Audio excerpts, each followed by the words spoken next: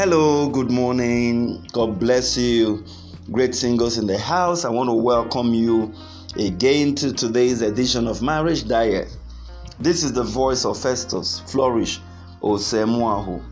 And of course, today is the 23rd day of the month of February 2021.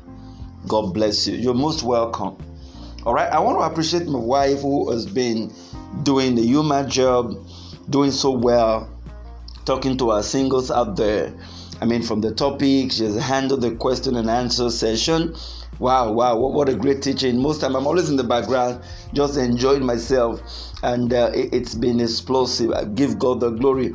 And once in a while, when questions are asked like this, I will also come in just to pick up one or two questions that I feel I should throw more light to. And so that's exactly what I'm going to be doing today. So it's my turn today. Let me literally say that. My wife is on leave today, so tomorrow hopefully she should be back with us. All right, now there's a question I'm here to answer. I'm here to respond to a very short question, but very weighty, and it's something that I know everybody is going to learn from. You talked about giving my will back to God, so I'm sure this person was referring to the other time when my wife did her teachings, and I'm sure she said something about giving our will back to God. Now the question is, please, can you share more light on this?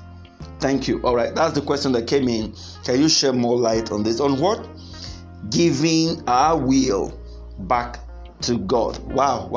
I love this. Well, let me quickly say this first. I might not be able to really elaborate on this now, this platform. That's because of the time. All right, but during our faculty training, or if you're able to have access to our faculty training, the faculty, married faculty, these are some of the things that we'll really deal with extensively. But let's see how much time we can express things here for you to learn. Now, your will is the most important gift that God gave to you coming to this earth. In other words, the soul of man, which is primarily made up of three components: the mind, your will, and your emotion. Take note: the mind, your will, and your emotion has a lot to do with what makes you connect back to divinity. Your mind is your place of rational or irrational thinking, as the case might be. If you talk about mind, you talk about conscious and subconscious reasoning. Okay, it's a little bit deep. Again, we have another faculty for that. All right, that's what you use your mind to do. You think, you rationalize, you process your thoughts. It's the hub for your thoughts. Now, your emotion is the place where you process these thoughts. Whatever thought you receive, either because you were watching a movie, or somebody said something to you that you just picked out, or someone hurt you, or you heard something going through the mind. When your mind goes through it, think about it. The center of intelligence that often process such information is the emotion. So when you add your emotion to it, you'll be talking about, he hurt me, he betrayed me. You see, that passion, that connection, is your emotion that is doing all of that work. Okay, and you know how much emotion means to us as humans. All right, that's why we can love with emotion. We can love. It's not the mind. We use emotion to love. We use our emotion to relate with people, relationship generally. Now, the third component is your will. Your will, when thoughts are processed through your emotion, they are sent into your will. Your will is where you have your conscience to decide between what is right and wrong. Your will is that central intelligence unit that enables you to act on your thoughts and your emotion. So your will is actually the doing part of your life. Your will is actually the dunamis part of your life.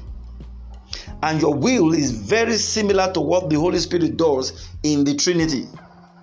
God said, let there be light, God created the heaven and the earth, and there was gross darkness, blah, blah, blah, blah. And then the Holy Spirit came and brooded upon the water. That means the ability to make all that God said to come to pass. And it was after the influence of the Holy Spirit upon the waters that God could now say, let there be light. So now it has a lot of similarity. And that is why the Holy Spirit also works with your will. Because your will is that aspect of you that will say yes or no. Your will is that aspect of you that will say, I will commit this sin or I will not commit this sin. So now that your will is actually above all the mind, the emotion. Your will is that thing that actually makes you God. Because that's the dunamis, the doing part of your life. All the other ones are just theoretical, let me put it that way. But your will is the doing part of your life. And so we need to understand this in view of the fact that if God has given us a will, when of course He breathed upon us the breath of life and man became a living soul, that will being transmitted to us is actually what has made us God. The Bible uses the word ye are gods, meaning we have the image of God. And friend, again, this is another reason why we are different from angels. Angels don't have will. Angels don't have emotions as well. Angels don't have minds. That's why they can't change. When God gives them instruction, they cannot think and say, oh, let me go and do it like this. No. They are just like, so they are go, so they are come, and all that. They don't have emotions. Oh, like, hey, yeah, oh, let me spare. No. They don't have a will to say, let me go and act in this other way. They've been programmed to just do. It's like a will, because I said will is the doing part of our life, but their will is so constrained, is so limited by just their creation. And that's what makes us different. And that's why angels are envious of us. And I wish I can go there to explain to us that this was actually one of the reasons why Lucifer led that rebellion in heaven. How can we've been here in heaven serving you? How can you say this small boy called man is the one that will come and coronate this office of Christ with him in the holy matrimony in eternity? I mean, this man is lower than us, and you have put all glory upon him. That was where the envy came from. That was where the issue came from. But hey, that's what God wanted to do. Nobody can change the plans of God. God has put His nature in man. So that will being given to you is what actually makes you God. And friends, listen to me. That is what the devil competes for. When he left heaven, that was why he came, to come and compete for that will. And you will also need to understand this. Your salvation is actually another way of saying, I've given my will back to you. Maybe you might have never been taught about this like this before in the church. When you say salvation, oh, come and give your life to Christ. What are you really giving to Christ? It's your will. Salvation simply means the submission of your will back to God. If you ask me, if you allow me to define it that way, that's the best way I've defined salvation. I don't know how you have defined salvation. I don't know how other books have defined salvation, but this is my definition of salvation in view of the knowledge I have about will. Salvation is our will being given, or the submission of our will back to God. And that is why after you have heard the message, let me use you as an example. Assuming you are born again, you have accepted Jesus as your Lord and personal Savior. Do you know what happened to you? You heard the message and you were convinced in your heart that you were a sinner and you needed to repent, and then of course to accept the ways of Christ. Now in doing so, you were actually giving and yielding your will back to Him. So the day you walk down the aisle, walking to the front to go and accept Jesus as a Lord and personal Savior, you were actually, what you had in your hand was a gift of a will. Okay, on that cross, or rather during that salvation confession ceremony, what you were actually doing was an exchange. It was a transaction. You were transacting your will for His will. You were saying, no, I won't live the way of a sinner anymore. I won't commit sin anymore. Committing sin means you are acting on your will. Do you know what? Oh, I wish you understand this very well. What made Adam and Eve to fall in the Garden of Eden? Some persons will say, oh, disobedience, oh, this. No, the root of that sin was how will I put it down? The idea behind standing on one's will to allow one's will to be done. Remember, when the woman looked at that fruit, oh, it was good to the eyes, to make one wise and all that, she wasn't really saying, look, I have my life to live. I can decide outcomes here. For God knows that the day you eat of it, you become as wise as the gods. So what the devil was actually saying is, you can be able to exercise your will. You can do your stuff by yourself.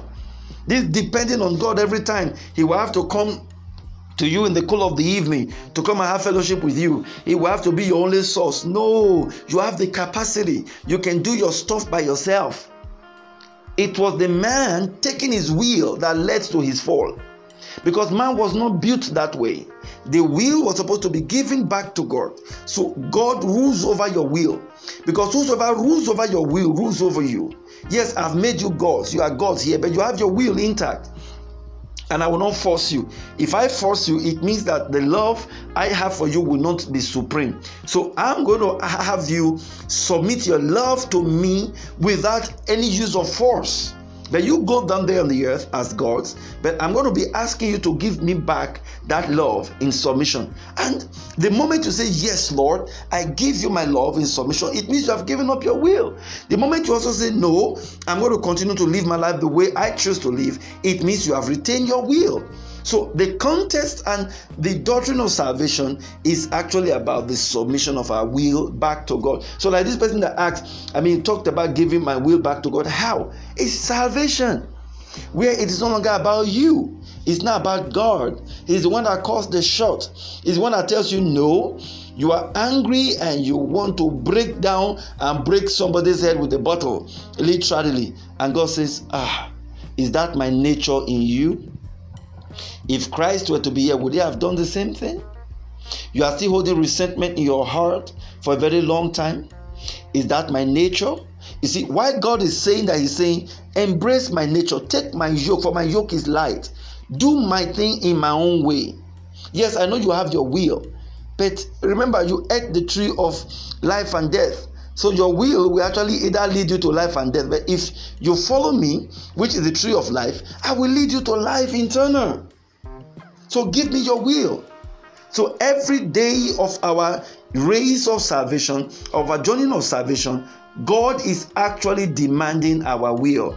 The will not to commit sin, the will to stay holy, the will to do the work for God, either the work of evangelism and reach out to people, the will to also get involved in wicked and unimaginable things. You see, the will is actually yours. But when you give this will to God and the Holy Spirit has to be the director, it means you are truly saved. And that's why to people like us, even to the cloth we will put on, we'll be asking, Holy Spirit, should I put on this cloth today?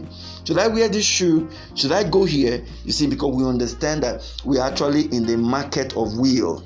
And because we have given our will unto God, through covenant practices, it means that God is the one that will determine the outcome of our will while we yield ourselves to the Holy Spirit. Friends, that's what the will is, and that is the will that we are asking you to give back to God. God bless you. I wish I could continue, but time is never always a friend here. And if you want to know more about this, join our marriage faculty.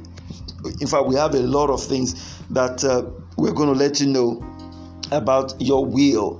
God bless you. Okay, yeah, you can connect with us just in case you're having access to this audio for the first time. Our WhatsApp number is 081-071-26148, and we will get back to you.